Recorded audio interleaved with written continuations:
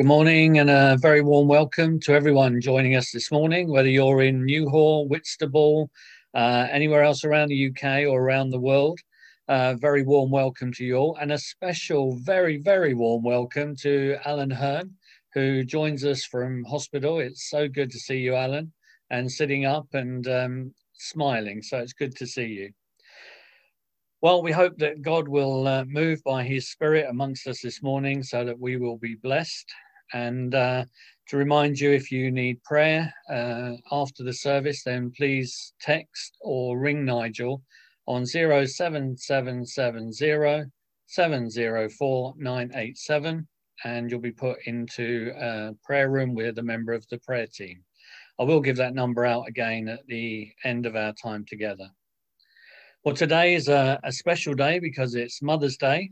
So a special welcome and blessing on all mothers joining us this morning.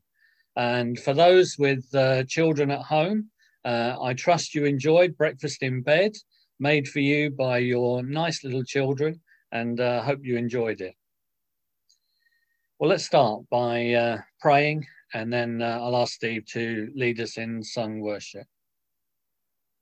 Lord, on this day in which we honour mothers, may we love and cherish these special women who have nurtured us, cared for us, guided us, and who have continued to pray for us and our well-being. May our hearts overflow with gratitude to you, who formed and knitted each one of us in our mother's womb, so that we were fearfully and wonderfully made. We pray that you will give each mother here this morning all that they need to be the mother you want them to be. But we also pray for any here this morning where today is difficult, for those that have lost their mothers in the last year. May they rest and find comfort in your loving arms. And for those who wanted to be mothers but could not for whatever reason, may you be their peace and their comfort this morning. But we've come this morning to bring you praise and worship. We've come to sit at your feet and hear what you have to say to us. So we pray, Holy Spirit, that you will move upon each one of us wherever we are, and that we will feel the touch of your hand on our lives this morning. In Jesus' name, amen. Steve, please lead us in some sung worship. Morning, everyone. Lovely to see you all this morning. I'm just expecting that as we start this time of worship, that everyone's going to be gathering around Alan's hospital bed as he starts singing out and making a noise in where he is. Anyway, but no, it's just wonderful to have us all together and to give praise to God. So we're going to start off by singing, "We come in your name for all things you have made." We've been lifted to the highest place with God in heaven this morning.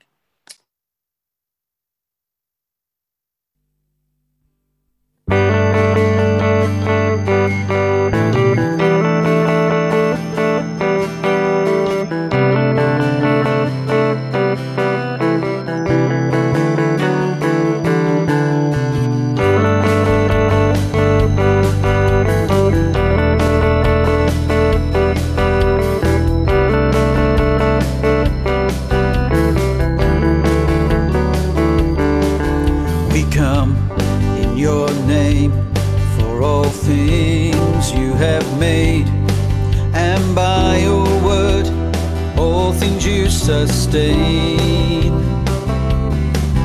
the Lamb that was slain for our sins lives to reign. The Lord of all, name above all names.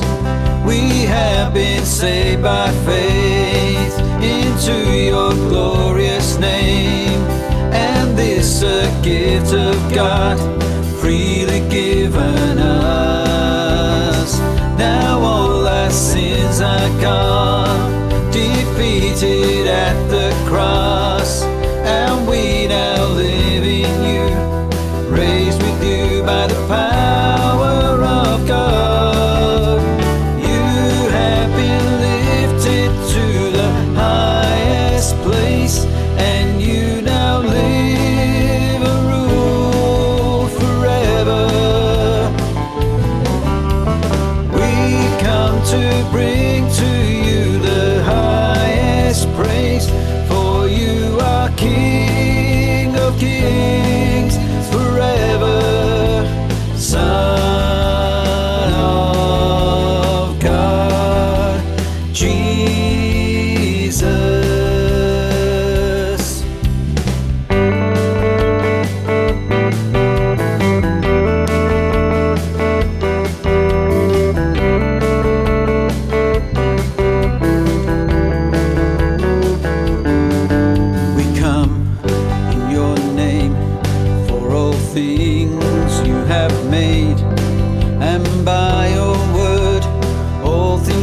Sustain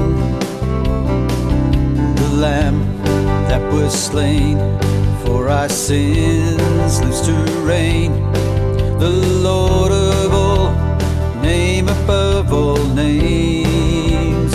We have been saved by faith into your glorious name, and this a gift of God freely given us.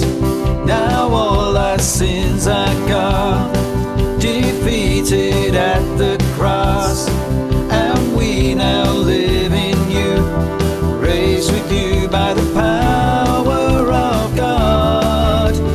You have been lifted to the highest place, and you now live and rule forever.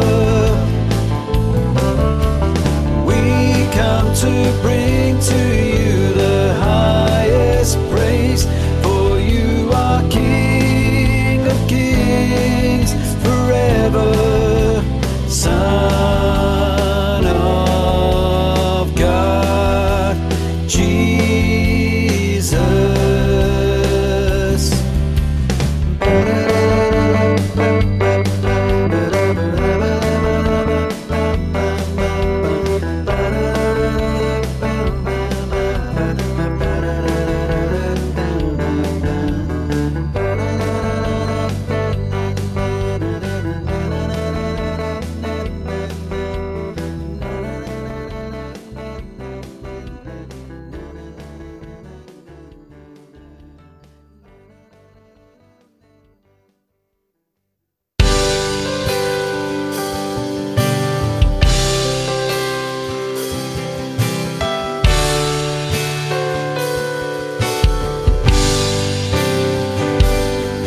Behold the Lord upon his throne, his face is shining like the sun, with eyes blazing fire and feet glowing bronze, his voice like mighty water roars.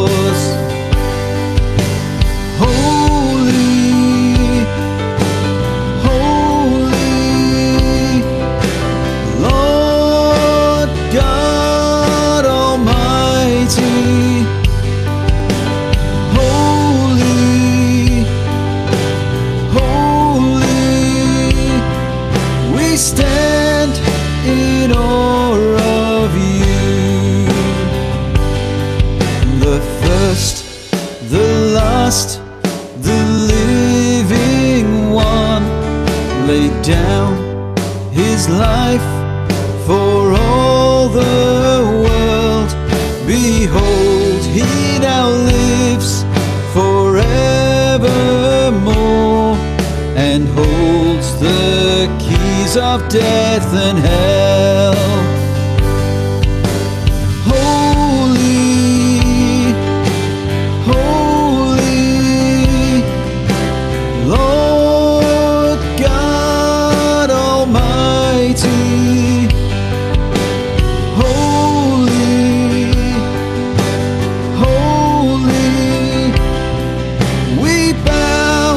Before your throne, so let our praises ever ring to Jesus Christ, our glorious King. All heaven and earth Worthy is the Son of God. Holy, holy, Lord God Almighty. Holy, holy, we fall down at your feet. Holy, holy, Lord God Almighty. Holy, holy, we stand in awe of you.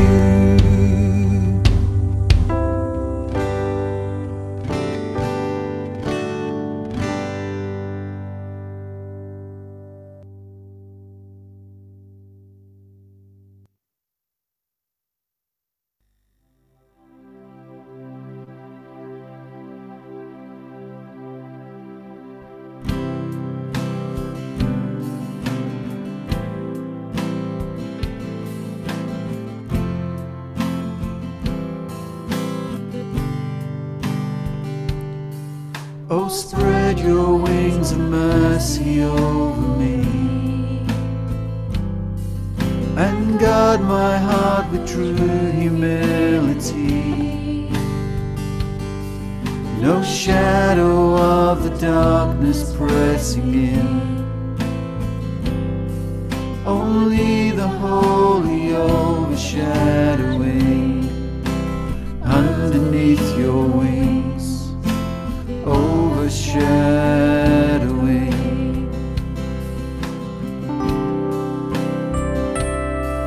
No refuge will I seek but God alone, no hiding place save only at your throne. Only the cross, the blood to wash my sin, only the holy overshadowing underneath your wings, overshadowing.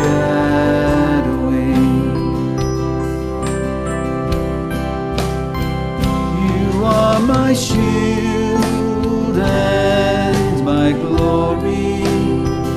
You are the lifter of my head. And though the storms may rage around me, I'll be safe within, beneath the holy overshadowing.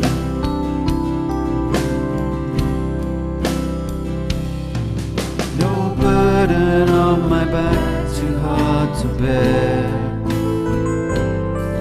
only the easy load you bid me wear. Until these troubles pass, my heart will sing praise for the holy overshadowing underneath your wings, overshadowing. You are my shield and my glory. You are the lifter of my head. And though the storms may rage around me,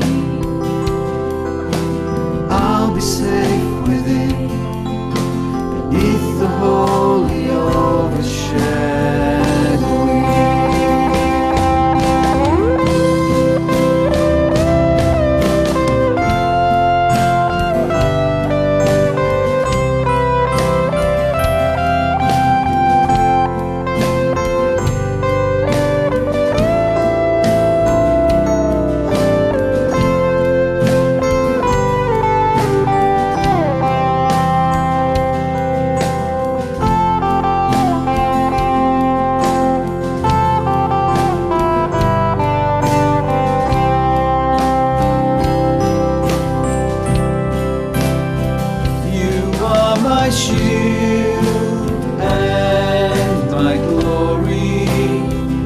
You are the lifter of my head, and though the storms may rage around me, I'll be safe within, beneath the holy overshadowing, underneath your wings, overshadowing, overshadowing, underneath your wings, overshadowing, overshadowing.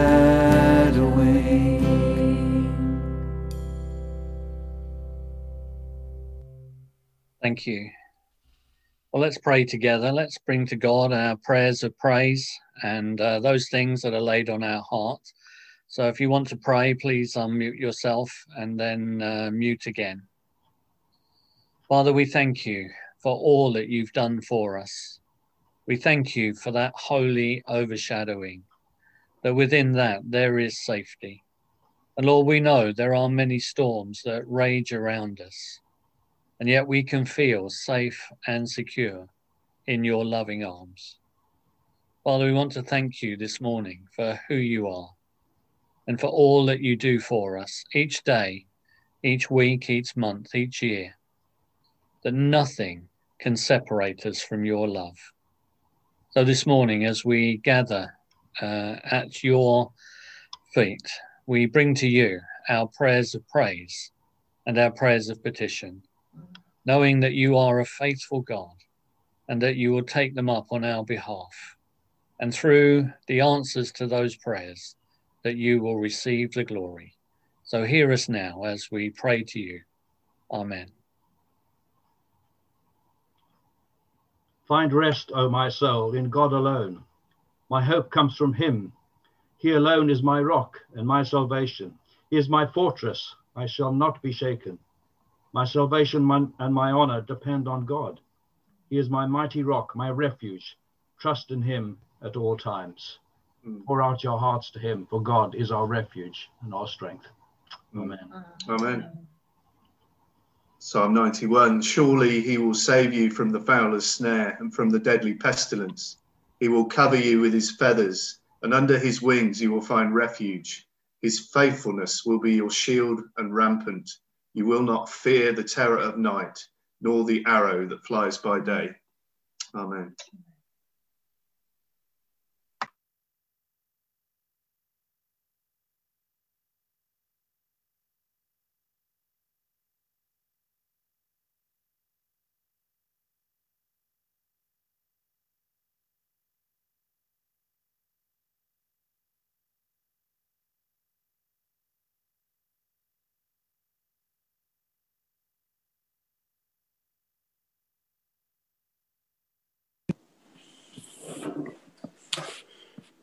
I look to the hills.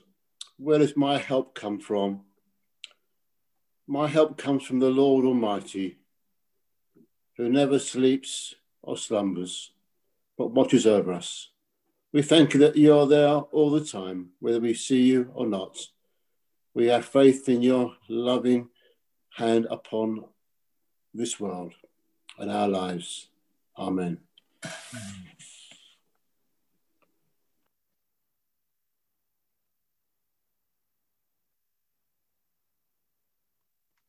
I had an interesting part in 1 John 5. Whoever believes that Jesus the Christ is born of God, and everyone who loves the God who begat Jesus is also begotten of him. By this we know that also we love the children of God, when we love God who can keep his commandments. Well, this is the life, this is the love of God, when we keep his commandments. And his commandments are not grievous. For whosoever is born of God overcometh the world. And this is our faith, that victory over the world, God only spoke to the world through his prophets until John the Baptist. Then as Jesus was raised from his baptism, God spoke openly to the whole world. This is my beloved Son, in whom I am well pleased. Here we have first-hand proof for our faith. Thank you.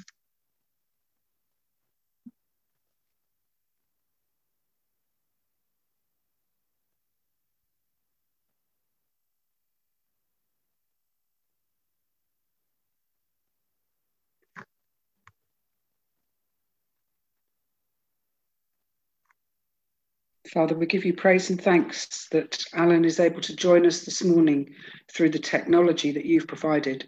And Father, we pray for your continued healing upon him.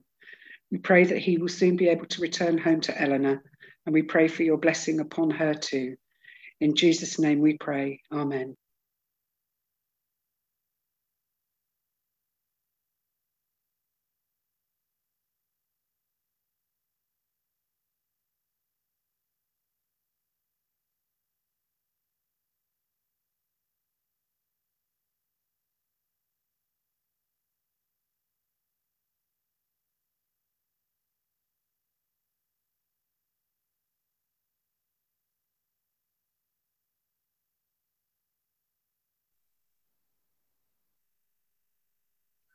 Father, we thank you for the picture that Simon shared at the time of the chat about the picture of Josh and smiling and being happy. And Lord, we do thank you that there's been no side effects from this last course of treatment.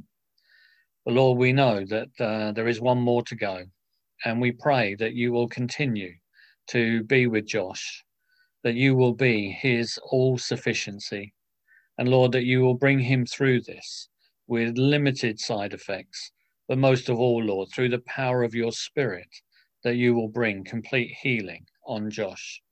And we're praying for Josh, we pray for Josie too, for Simon, for Julie, for Ron, for Alice, for the rest of the family. Lord, this is a time of great concern. And Lord, we pray that you will bring them peace. You will bring them comfort, that you'll surround them with your love and draw them close to you at this time. But at the end of all of this, Lord, when Josh is healed, may they just rejoice, and that we would rejoice with them. But our God can do such mighty things. Well, Lord, there are others in our fellowships, in our families that need a touch of your hand. And just in a moment's quiet, we just bring those before you and ask you to reach out and touch the various things that we just mention in our hearts.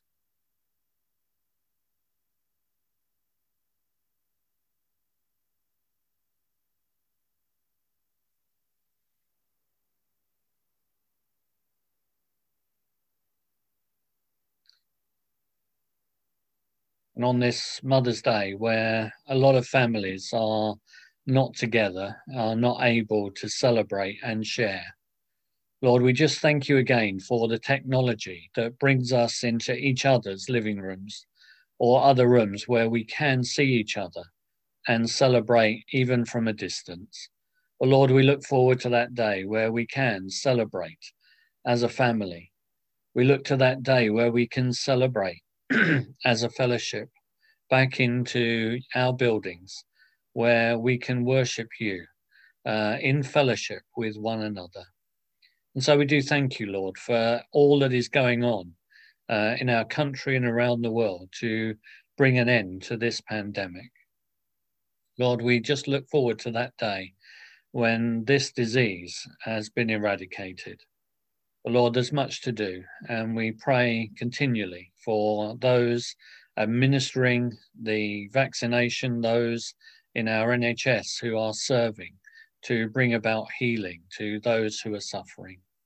But Lord, we would also pray for our government that they would do the right things in order to release the lockdown at the right time, where this will be an end to lockdown. But Lord, we look to you to do more than we can ask or imagine in all of our situations, knowing that you are Almighty God and you love us and you care for us. And so we say thank you in Jesus' name. Amen. Well, Mark is now going to bring to us the all-age talk. Thank you, Mark.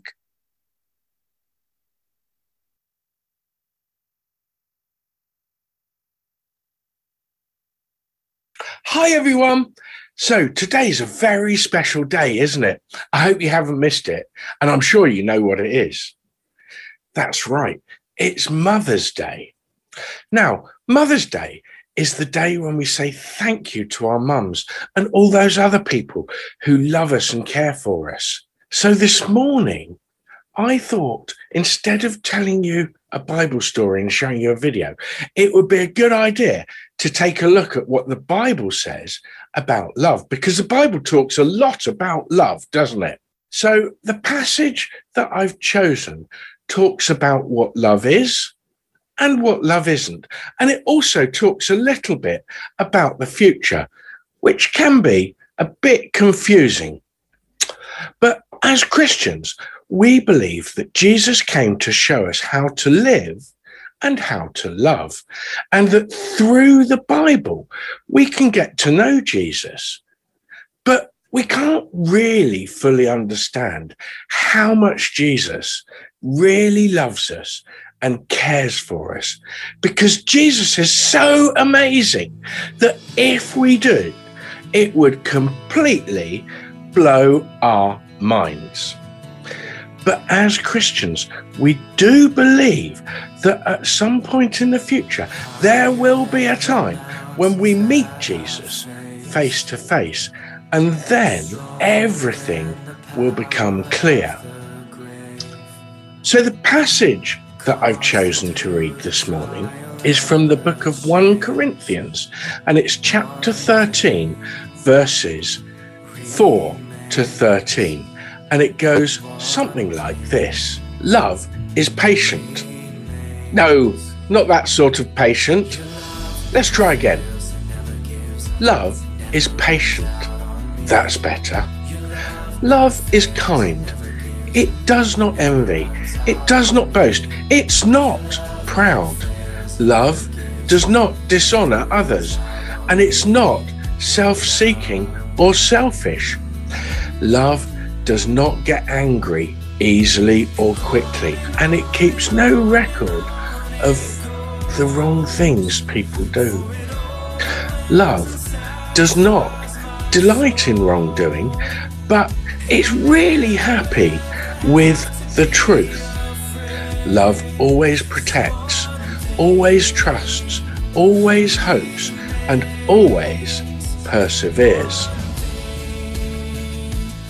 Love never fails.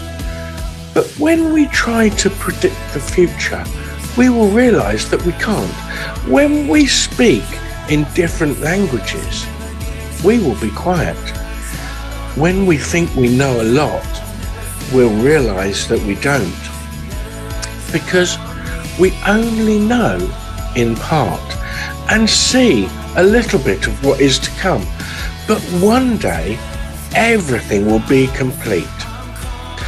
You see, when I was a child, I talked like a child, I thought like a child, and I reasoned like a child. But when I grew up, I put away those childish things. Well, most of the time anyway. Because at the moment, we can only see like a reflection looking in a cloudy mirror or a rippling pond. But one day we shall see face to face. What we know in part, we will know fully. But now there are only three things to think about: faith, hope, and love. And the greatest of these is love.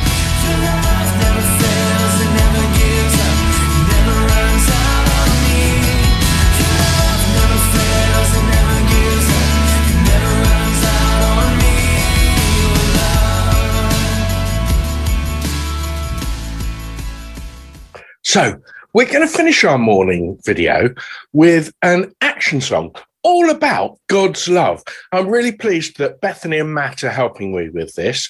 So why don't you jump up where you are and see if you can follow the actions. 1, 2, 1, 2, 3, 4.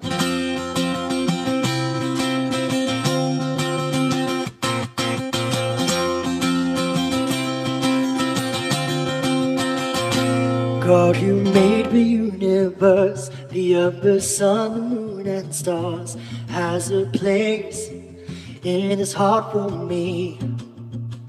From the beginning to the end, God will always be my friend. So I can jump and shout, 'cause God loves me.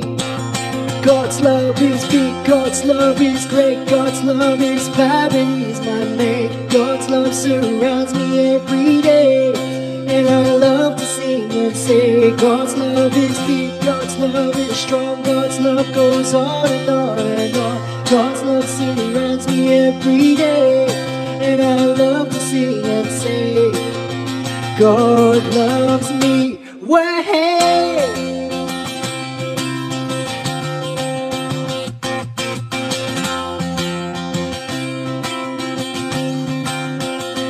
Since before the world began, God knew me and had a plan for my life and how I'm gonna be.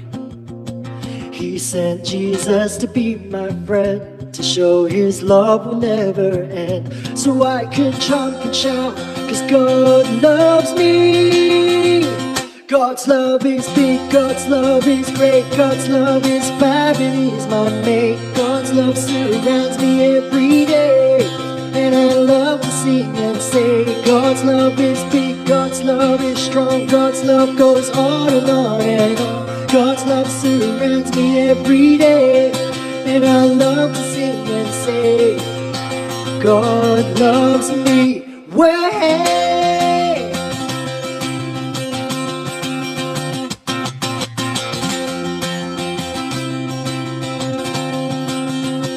God's love is big, God's love is great, God's love is fab, God's love is strong, God's love is big, God's love is great, God's love is fab, God's love is strong, God's love is big, great, fab, strong, big, great, fab, strong, big, great, fab, strong, big, great, fab, strong, big, great, fab, strong, big, great, fab, strong, big, great, fab, strong, big, great, fab, strong, big, great, fab, strong.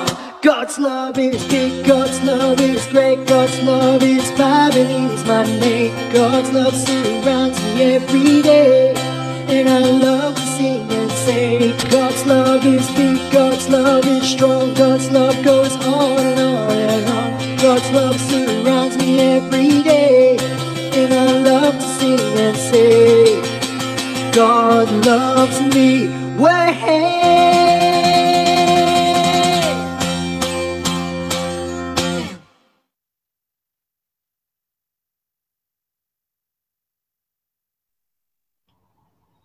Thank you, Mark, for sharing that with us.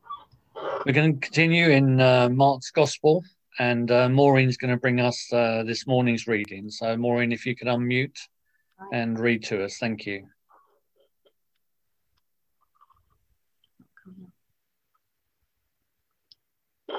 The next day, as they were leaving Bethany, Jesus was hungry. Seeing in the distance a fig tree in leaf, he went to find out if it had any fruit. When he reached it, he found nothing but leaves, because it was not the season for figs. Then he said to the tree, "May no one ever eat fruit from you again." And his disciples heard him say it. On reaching Jerusalem, Jesus entered the temple courts and began driving out those who were buying and selling there. He overturned the tables of the money changers and the benches of those selling doves, and would not allow anyone to carry merchandise through the temple courts. And as he taught them, he said, "Is it not written, 'My house will be called a house of prayer for all nations,' but you have made it a den of robbers"? The chief priests and the teachers of the law heard this and began looking for a way to kill him, for they feared him because the whole crowd was amazed at his teaching. When evening came, Jesus and his disciples went out of the city. In the morning, as they went along, they saw the fig tree withered from the roots. Peter remembered and said to Jesus, "Rabbi, look, the fig tree you cursed has withered." Have faith in God, Jesus answered. Truly I tell you, if anyone says to this mountain, go, throw yourself into the sea, and does not doubt in their heart, but believes that what they say will happen, it will be done for them. Therefore, I tell you, whatever you ask for in prayer, believe that you have received it, and it will be yours. And when you stand praying, if you hold anything against anyone, forgive them, so that your Father in heaven may forgive you your sins. Thank you, Maureen. Let's pray for Martin as he comes to speak. Father, we thank you for your word, that it's sharper than a two-edged sword. And Lord, there is a word for us this morning that you've laid on Martin's heart. And so, Lord, we pray as he speaks that we will hear not only from him, but from you through the power of your Spirit. Open our hearts and our minds to receive from you this morning, and help us to be not only hearers of the word, but doers too, as we put into action what we've heard and what we've been challenged about. In Jesus' name, amen. Thank you, Martin. Thanks, Tony. Some great air guitars going on there this morning, so thank you for those. And thanks to Mark. Mark, you wearing your hat there as you were singing reminded me that Mark had his graduation ceremony online yesterday for St. Mellitus. So congratulations, Mark, on your graduation. And Mark is, well done. Thank you. So we're continuing to look in the second half of Mark at what it means to be a disciple of Jesus. And I want to look today at growing in the fruit of faith. As we look to reopen the church for hybrid services at Easter, and as we look ahead and begin to make plans to reopening other activities sort of in the summer, this passage is very relevant to us. Jesus came into a temple that was incredibly busy. There was lots of noise, lots of activity. And I guess, I don't know if you can remember a year ago when churches were still open, pre-lockdown. It seems a long time ago, doesn't it? There was lots of rotas that you were probably on a year ago, lots of committees, there was lots of noise, there were lots of people coming and going, there was lots of transactions. And pre-lockdown, church was really, really busy. But the warning in this passage is that the busyness of the temple contained little in the way of prayer and spirituality. Nobody was actually praying in the area that Jesus entered. So it's possible, the warning is in the passage, isn't it? It's possible to be very busy in church activities, to look like a healthy church because we're busy, and yet it's possible to bear little fruit. It's possible not really to be bearing the fruit that God wants. And I want to look today at how we can grow in the fruit of faith that involves real heart change that brings about growth as disciples. Firstly, I want to look at how we can recognize fruitless faith. Second, I want to look at how Jesus overcomes fruitless faith. And then thirdly, I want to look at how we can bear fruit through Jesus. So first of all, how do we recognize fruitless faith? Well, as I mentioned just now, Jesus entered the temple courts. And when he stepped inside the temple door, there was an awful lot of activity and busyness going on. And he would have entered the court of the Gentiles. This was the only part where non-Jews, Gentiles, were allowed to go. It was the biggest part of the temple, and it was the part of the temple that you had to walk through to get to the other parts of the temple. The other three parts of the temple were the court of the women, the court of Israel, and the Holy of Holies. The Holy of Holies was that little cube-shaped room right in the middle of the temple where only the high priest could go once a year to offer sacrifices for the people, to cleanse them from their sin.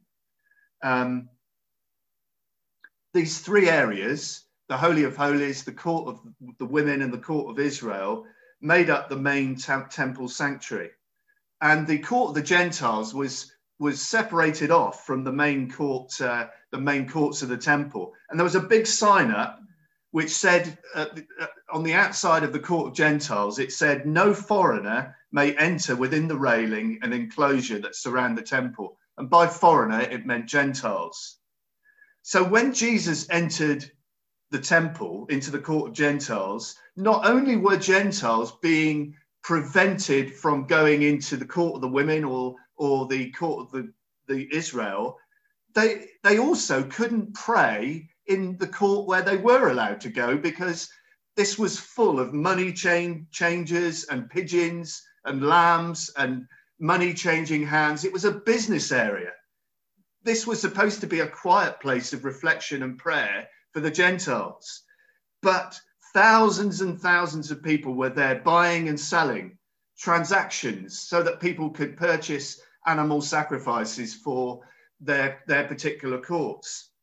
Josephus, the ancient historian, records that in Passover week 1 year, 255,000 lambs were bought, sold, and sacrificed in the temple courts. So that gives you some sort of idea of the busyness and the scale and the noise that would have been going on. And Jesus is angry because the court of the Gentiles, that was supposed to be a place of prayer, was just hubbub and noise and a business zone. And he starts throwing the furniture around. You can imagine the leaders, can't you, hurrying up to him in panic. What's going on? What are you doing? And Jesus quotes from Isaiah 56, my house will be called a house of prayer for all nations. That is for the Gentiles. And what Jesus is doing, he's clearing the court of the Gentiles and saying to the leaders, look, this is supposed to be a place of prayer. And he's clearing it out for its original purpose. You see, the Gentiles were always supposed to have access to God. Isaiah 56 verse 3 says this, let no foreigner who has bound himself to the Lord say, the Lord will surely exclude me from his people. The Gentiles were never supposed to be excluded from God's people. It was always God's plan that the temple should draw not just Jews, but Gentiles to worship God. So the temple was not the exclusive property of Israel. It was meant as a place where all people from all nations, backgrounds, ethnicities could come and worship and pray. And Jesus also quotes Jeremiah 7:11, calling the temple system a den of robbers. Why does he say that? Well, it's not so much the transactions that were going on there. It's the fact that the Gentiles had been robbed of their opportunity to worship and pray by all of these business transactions that were going on in their court. The temple was a place that was supposed to be about doing justice, caring for the foreigner, the fatherless, and the widow. It was a place that was supposed to demonstrate the inclusivity, the justice of God, the mercy of God. And instead, the court of Gentiles was a place of business and commercialism, a place of busyness, yes, but not a place of prayer. And so Jesus prophetically judges and clears the temple. This is a challenge to us, isn't it, in our church life? We can be busy engaging in activities in the church. And we need to ask the question, does what we're doing line up with God's purposes? You see, the purpose for the temple was always to make God known and to provide access that people could pray and come to know God.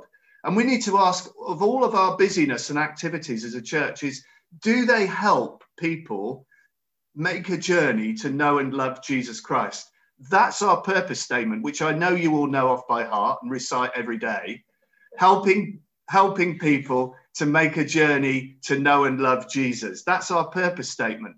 And we need to hold that up against all of our church activities like a plumb line, straight plumb line, and ask, how do our church activities align with that plumb line? Are they moving people towards that plumb line, or are they actually not bearing fruit? Do they not help people to make a journey to know and love Jesus? If we're drifting in our activities, we need to realign them. We may need to think about the number of activities we do, or how we're doing them, or the purpose of them, and realign them so that they help people know Jesus.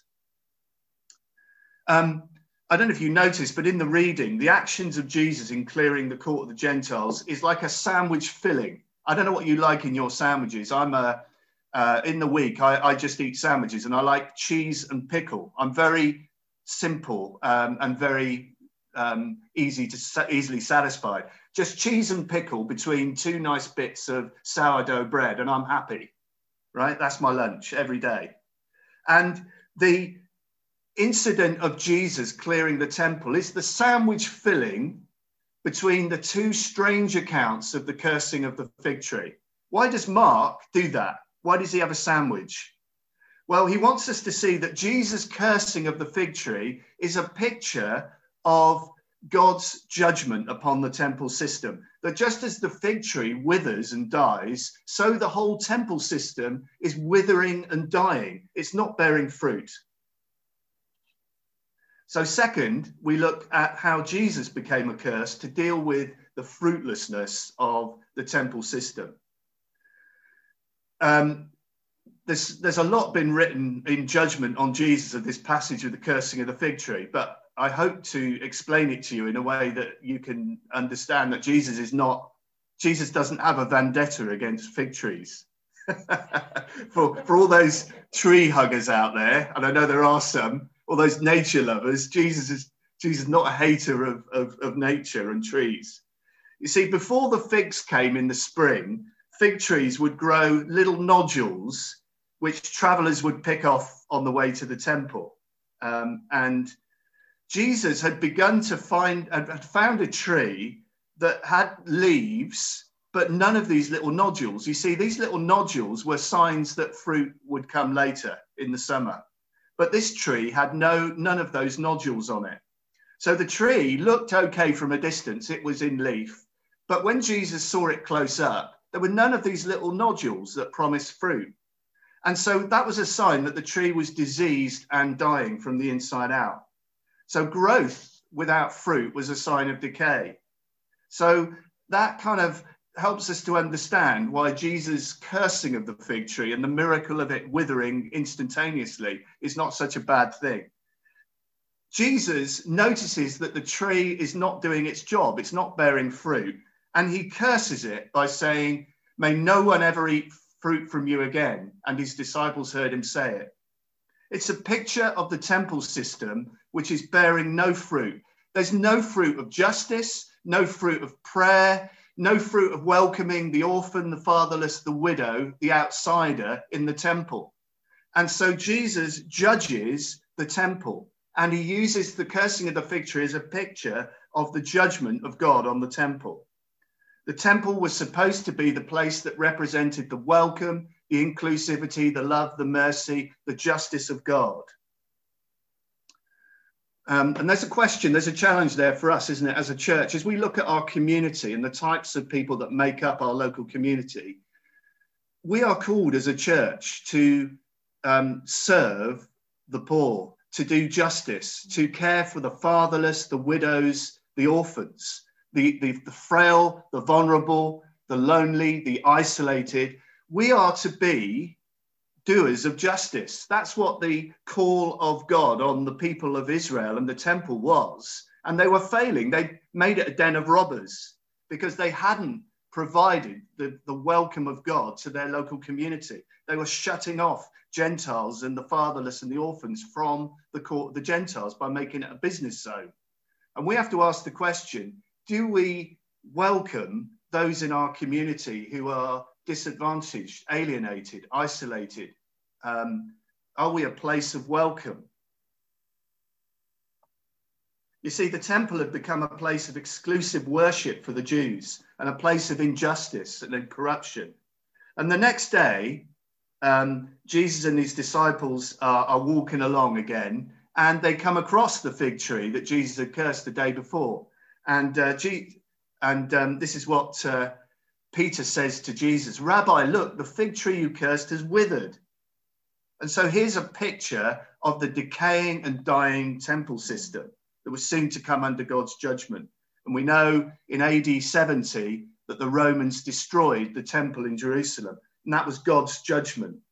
But Jesus himself would become the new temple, the new place where God's presence and power would dwell on earth, and that people could come to know God through Jesus. In John's account of the clearing of the temple, this is what Jesus says to the religious leaders in John chapter 2. Destroy this temple and I'll raise it again in 3 days. The Jews replied, it has taken 46 years to build this temple and you are going to raise it in 3 days? But the temple he had spoken of was his body. After he was raised from the dead, his disciples recalled what he had said. Then they believed the scripture and the words that Jesus had spoken. Do you remember that when Jesus died on the cross, Mark records in Mark 15, verse 37, this, with a loud cry, Jesus breathed his last. The curtain of the temple was torn in two from top to bottom. You remember that from those all age talks that Mark did months and months ago, that the curtain in the temple separated off the Holy of Holies from the rest of the temple. That it was only the high priest once a year who could go in there to offer sacrifices on the Day of Atonement.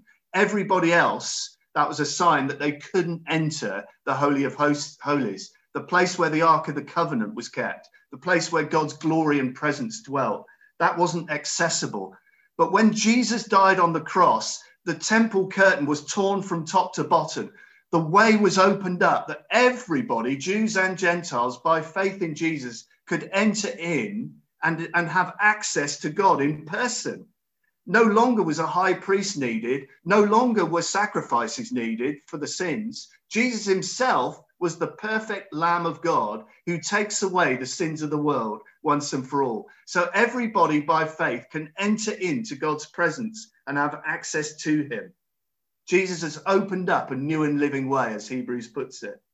And when someone trusts in Jesus as their Lord and King, they are connected into him as a branch of the true vine. We can bear fruit when we are connected to Jesus by faith. John says this, John 15, verse 4, remain in me and I will remain in you. No branch can bear fruit by itself. It must remain in the vine. We are called as disciples to go on bearing fruit, to stay connected to Jesus. So how do we do that? Well, we do that by keeping his commands, by loving God and loving our neighbor. As we reach out with the gospel in word and loving actions in our workplaces, schools, university, community, so we will keep God's commands. And Jesus promises that if we keep his commands and make him known, we will bear fruit. If we keep the good news to ourselves, if we're exclusive about the good news we have and don't share it and don't welcome others into it, we're in danger of being like the temple, of not bearing fruit and coming under God's judgment. We're in danger of withering, like fruit withering on the vine. I don't know about you, I don't want to be a church that's withering on the vine, but doing God's commands. So how did Jesus' death achieve the potential of fruit bearing in us?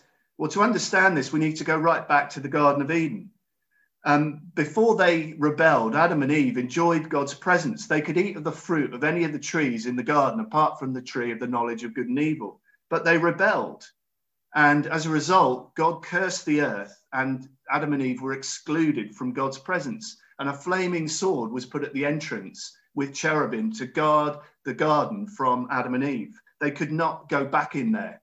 And the temple building was a reminder of the lost paradise of Eden, but also a place where God wanted to reestablish his presence on earth with his people and among his people. And the Holy of Holies, being cut off by a curtain, was a reminder that the Garden of Eden was cut off from humanity by the flaming sword. But in the temple, it was a curtain that only the high priest could go behind.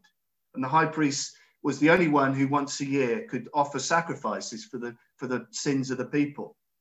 But you see what Jesus did when he died on the cross, Jesus took the curse of our sin on himself when he died on the cross. Paul says this, Galatians 3, Christ redeemed us from the curse of the law by becoming a curse for us. For it is written, cursed is everyone who is hung on a tree. He redeemed us in order that the blessing given to Abraham might come to the Gentiles through Jesus Christ, so that by faith we might receive the promise of the Spirit.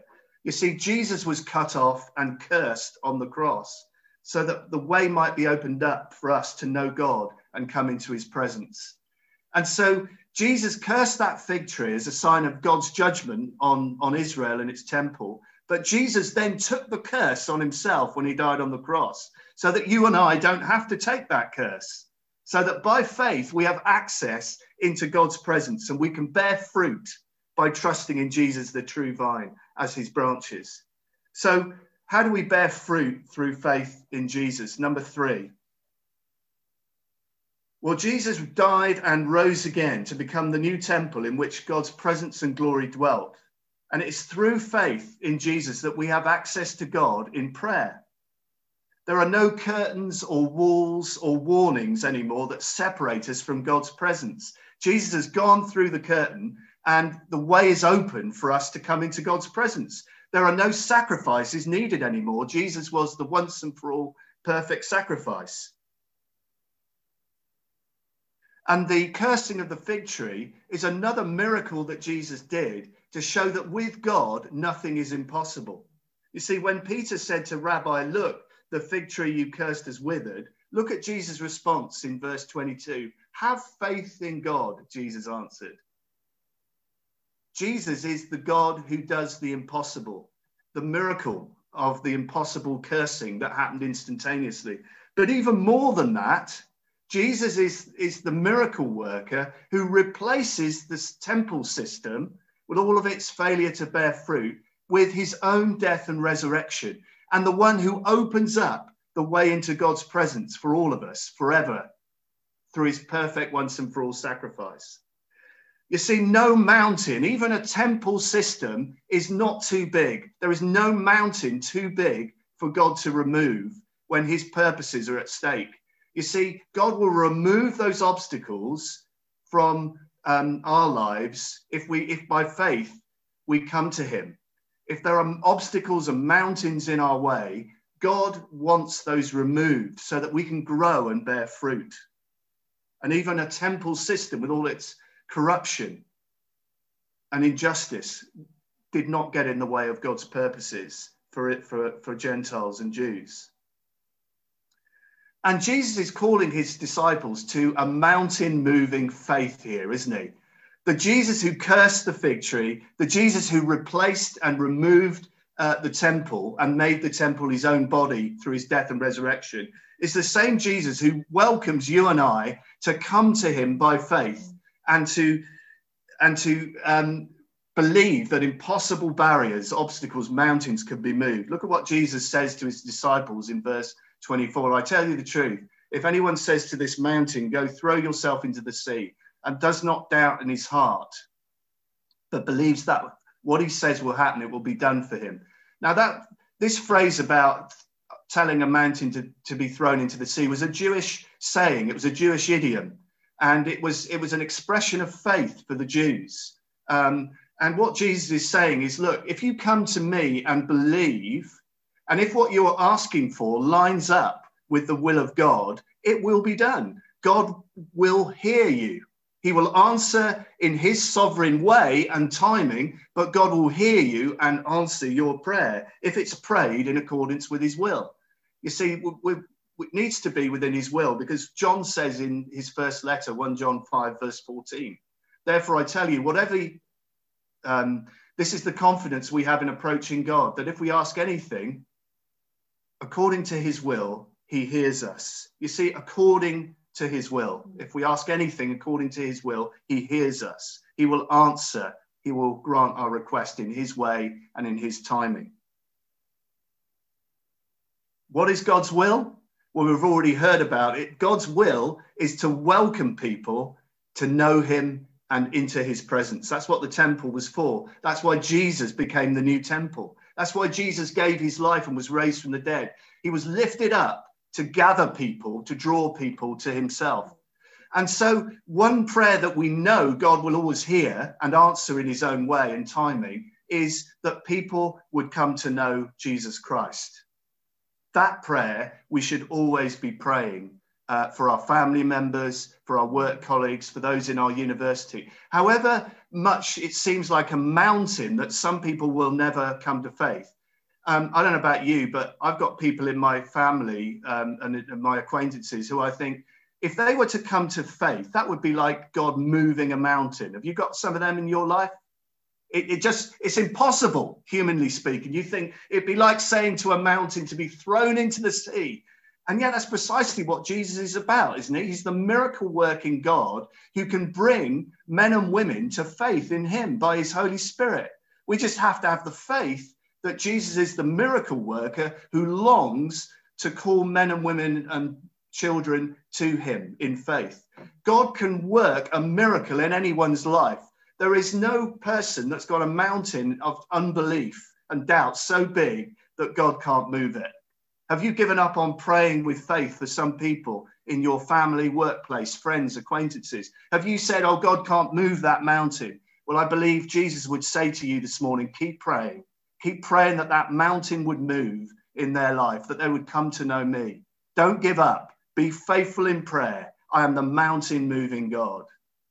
Or maybe for some of you, there are mountains in your own life, obstacles that perhaps are blocking you from bearing fruit.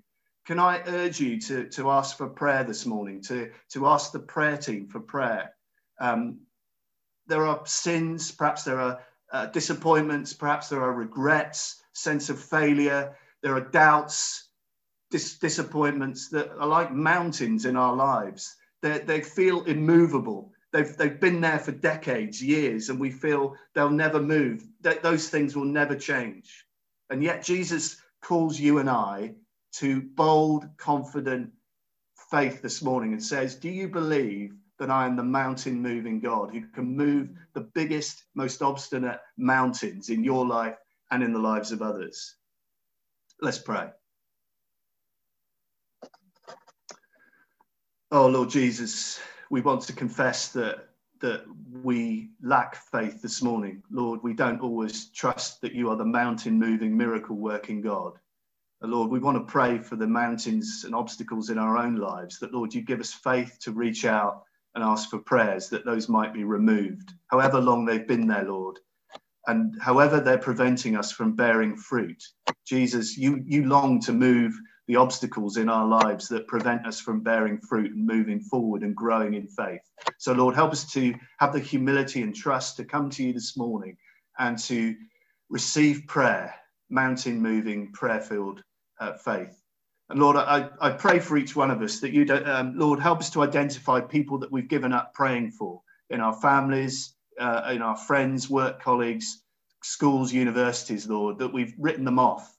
Jesus, we're reminded this morning that there is no obstacle, no mountain too big for you. So give us the faithfulness, the perseverance, Lord, the faith to keep praying that others would come to know you. In Jesus' name, amen. Thank you, Tony. Thank you, Martin. Steve, lead us in a response to the word that we've heard this morning. Thank you.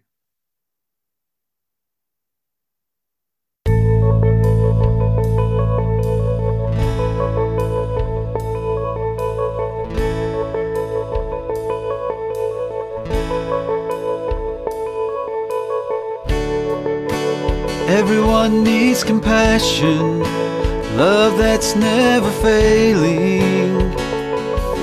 Let mercy fall on me.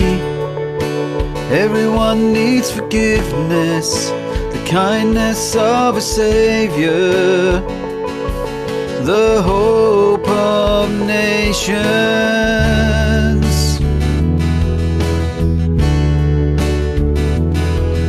Savior, he can move the mountains. My God is mighty to save. He is mighty to save.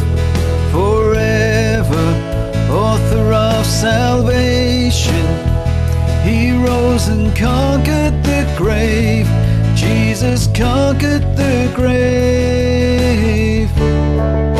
So take me as you find me, all my fears and failures. Fill my life again. Give my life to follow everything I believe in. Now I surrender.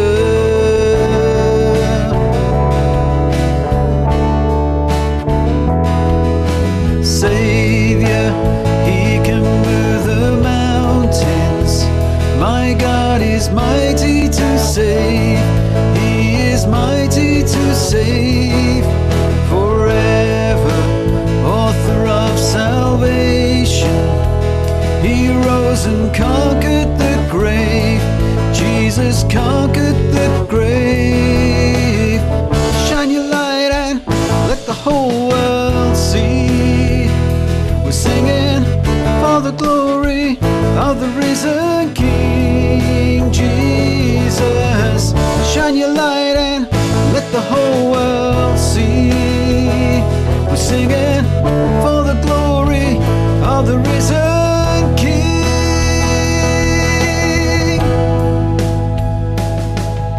Savior, he can move the mountains. My God is mighty to save. He is mighty to save. Forever, author of salvation. He rose and conquered the grave. Jesus conquered the grave. Savior, he can move the mountains. My God is mighty to save. He is mighty to save. Forever, author of salvation. He rose and conquered the grave. Jesus conquered the grave. He rose and conquered the grave. Jesus conquered the grave. He rose and conquered the grave. Jesus conquered the grave.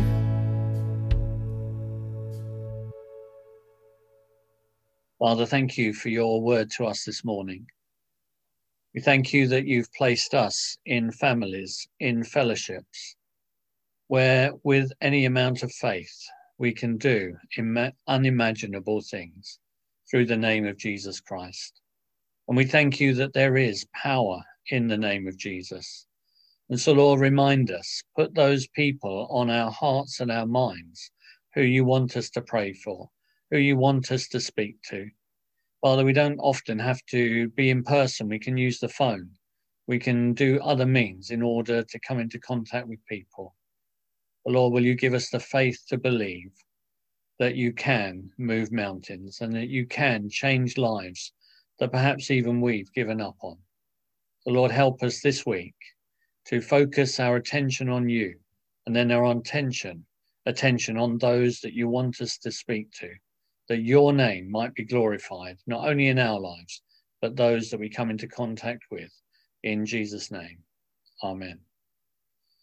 Well, thank you to everyone who's taken part this morning. And to remind you, if you need prayer, then text or ring Nigel on 07770 704 987. Well, have a wonderful day and enjoy whatever celebration you're going to have. And may God bless you all.